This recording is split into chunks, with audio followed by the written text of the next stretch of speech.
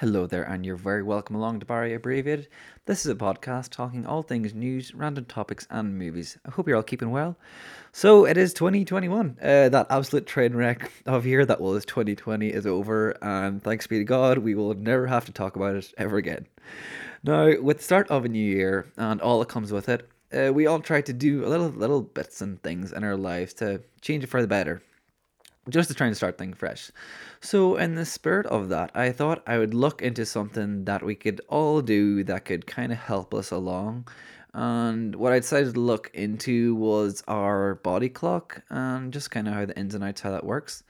I got the idea for this from people generally complaining about their sleeping pattern and just stating how messed up their sleeping pattern is. And I thought it's kind of funny how it's called a pattern. So that whole aspect it drew me in.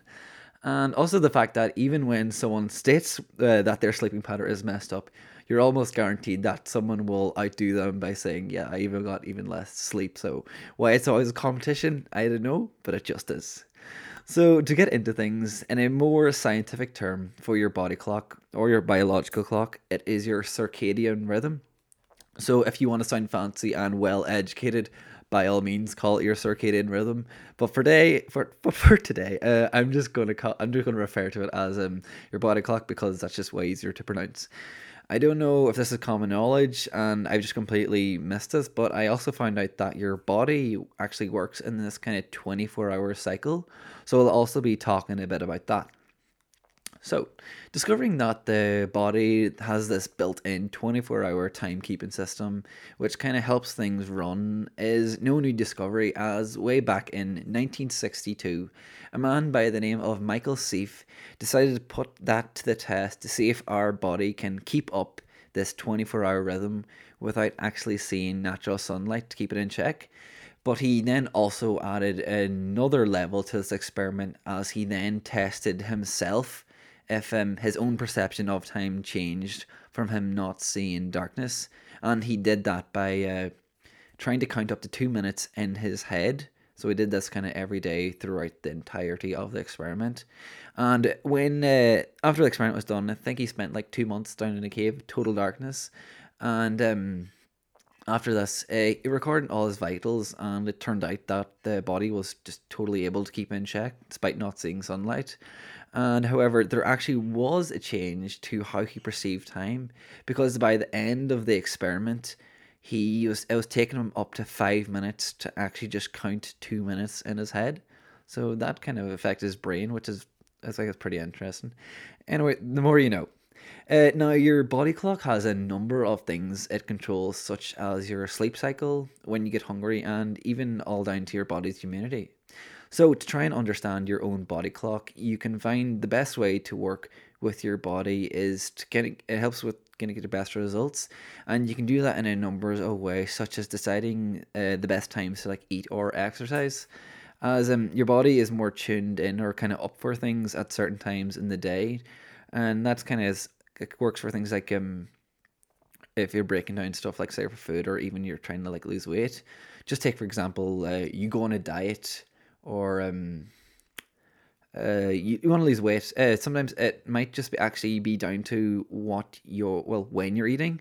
It's just when your body is like doing its thing every day. It just how it kind of absorbs things. So at certain times in the day, it might be able to absorb nutrients instead of just turning it into fat. And please take that statement with a pinch of salt, because if you have a pizza at 2 p.m. instead of 2 a.m., that doesn't mean that that pizza is just going to burn off. You still ate the pizza. That doesn't change the fact. But that's how that works.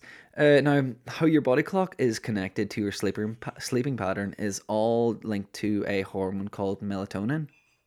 And what melatonin does, it basically controls your wake sleep cycle, and what affects the amount of melatonin in your body is down to things such as the amount of light you expose yourself to.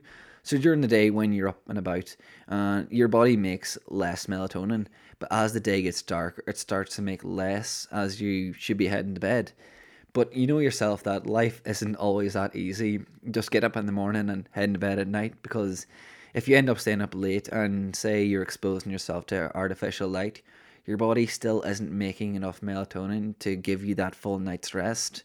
and then when you do head out to bed, hence disrupting your sleeping pattern. This can also be the case for people that work in jobs that have like long shifts. So, say if you're a nurse and you're on the night shift, so that just obviously works against how your body is supposed to function. So, it's just harder to sleep. And another thing that I found out is that a big disruptor to your body clock is jet lag. So, as I mentioned earlier, your body works in this 24-hour cycle. So, if you get on a plane and you go to a place where the time is different, that just completely throws your body out of sync.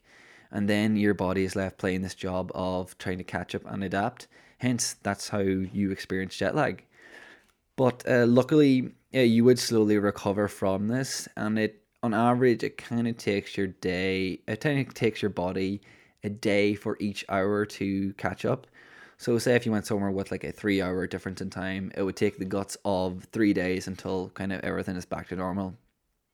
Now, there is a few ways that these problems can be solved. There is a such thing as melatonin tablets, and that they can help bring about balance by just supplementing what you're missing out.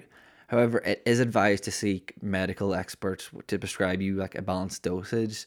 And I also found out that just a simple way of helping it would be altering your sleeping environment to be as quiet and as dark as possible. So some of you may disagree with this, what I'm saying, and think like, Barry, this is great and all, but I'm just a night owl by nature.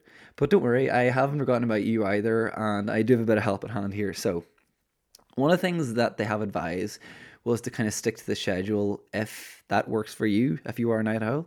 So what I mean by that is if your body clock is a bit irregular, at least then try to sustain the irregularity so your body gets time to adapt with it and try to make it work.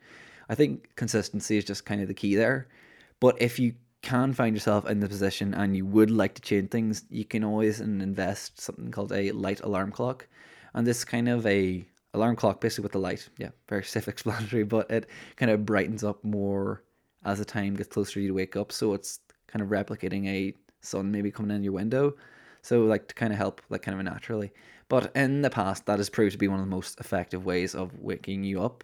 And I don't know if it's a fun fact, but I know Darren Gary, who works on the radio show on 2FM in the mornings.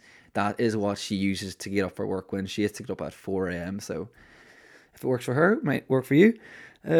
Also, that's all I have on that there. But maybe to spice things up a bit, I have a bit of news. And where the segment does get abandoned from time to time. So hopefully this help fills in the void. Now, hopefully you're all aware of Waterford Whispers, and for those who aren't, don't worry. It's basically it's just a website dedicated to making fun of news stories and just kind of made up headlines. And this past week, they caused waves on RTE when they had a segment on the New Year's Eve show where they basically made sketches to relating what happened throughout the year and that. So the fuss surrounding them was a sketch they made saying that God had now been caught up in a sexual harassment scandal that has been going on in the church. They basically called out saying that God had forced himself onto a young Middle Eastern migrant and allegedly impregnated her against her will, and that he will serve 2 years in jail with at least 24 months extended. In case anyone doesn't know what they're talking about there, it's like the Immaculate Conception of the baby Jesus and how well that came to me. So yeah, as you can imagine, making a sketch on sexual harassment didn't wash too well. Never mind even involving God into the equation. It caused quite a stir in the Catholic Church as the Archbishop Eamon Martin did come out and describe this sketch as blasphemous and wanted to be removed immediately from the RTE player. And people have had enough issues like with paying their TV license from RTE, and here they go, basically giving people reasons to dislike it because that was never, when was that ever going to work? It's just like, it was like seriously bad taste. I can't believe whoever greenlit this. I know the presenter who they did have on at the time presenting the show, he's like retired from RTE News, but he has come out and said sorry about it, rightly so. But yeah, I think they just need to be a bit more self-aware. I genuinely can't believe that they went ahead of that. There is a YouTube clip of it up. I think it's just 20 seconds long, and it is someone just recording it on their phone. So I think obviously it is trying to be scrubbed from the internet. But before things finish up for this week, like to say to you gotta prepare yourself for next week because it's going to be a recap of 2020 with a mix of news and pop culture. And but not only that is happening, I'll also be joined by my very first kind of guest through the internet and a bit of a celebrity, if I may say so. I actually recorded it just a few hours ago. It was her first time being on a podcast, so she was very nervous, as was I trying to do it online. But we had a great laugh anyway, and hopefully you do too. So that will be all revealed next week. So there's that to look forward to. And that's all I got for you this week. But if there's anything else you feel I should be talking about, and you can send in any questions and suggestions, I might put up something on Instagram now just to kind of refresh stuff. It is a new year and I'm open to ideas all the time. But I know sometimes if you just plant it in front of his face, you're more likely to get a response. So yeah, as always, questions and suggestions on Instagram at Barry Abbreviated, or if email's more your thing, you can always do that at barryabbreviated@gmail.com. I'd like to thank Rob for always putting this up. And also thank you for listening along at home. Here's to 2021. I've been Barry, and this has been Barry Abbreviated. Till next time, stay safe out there, and I hope you all have a good one.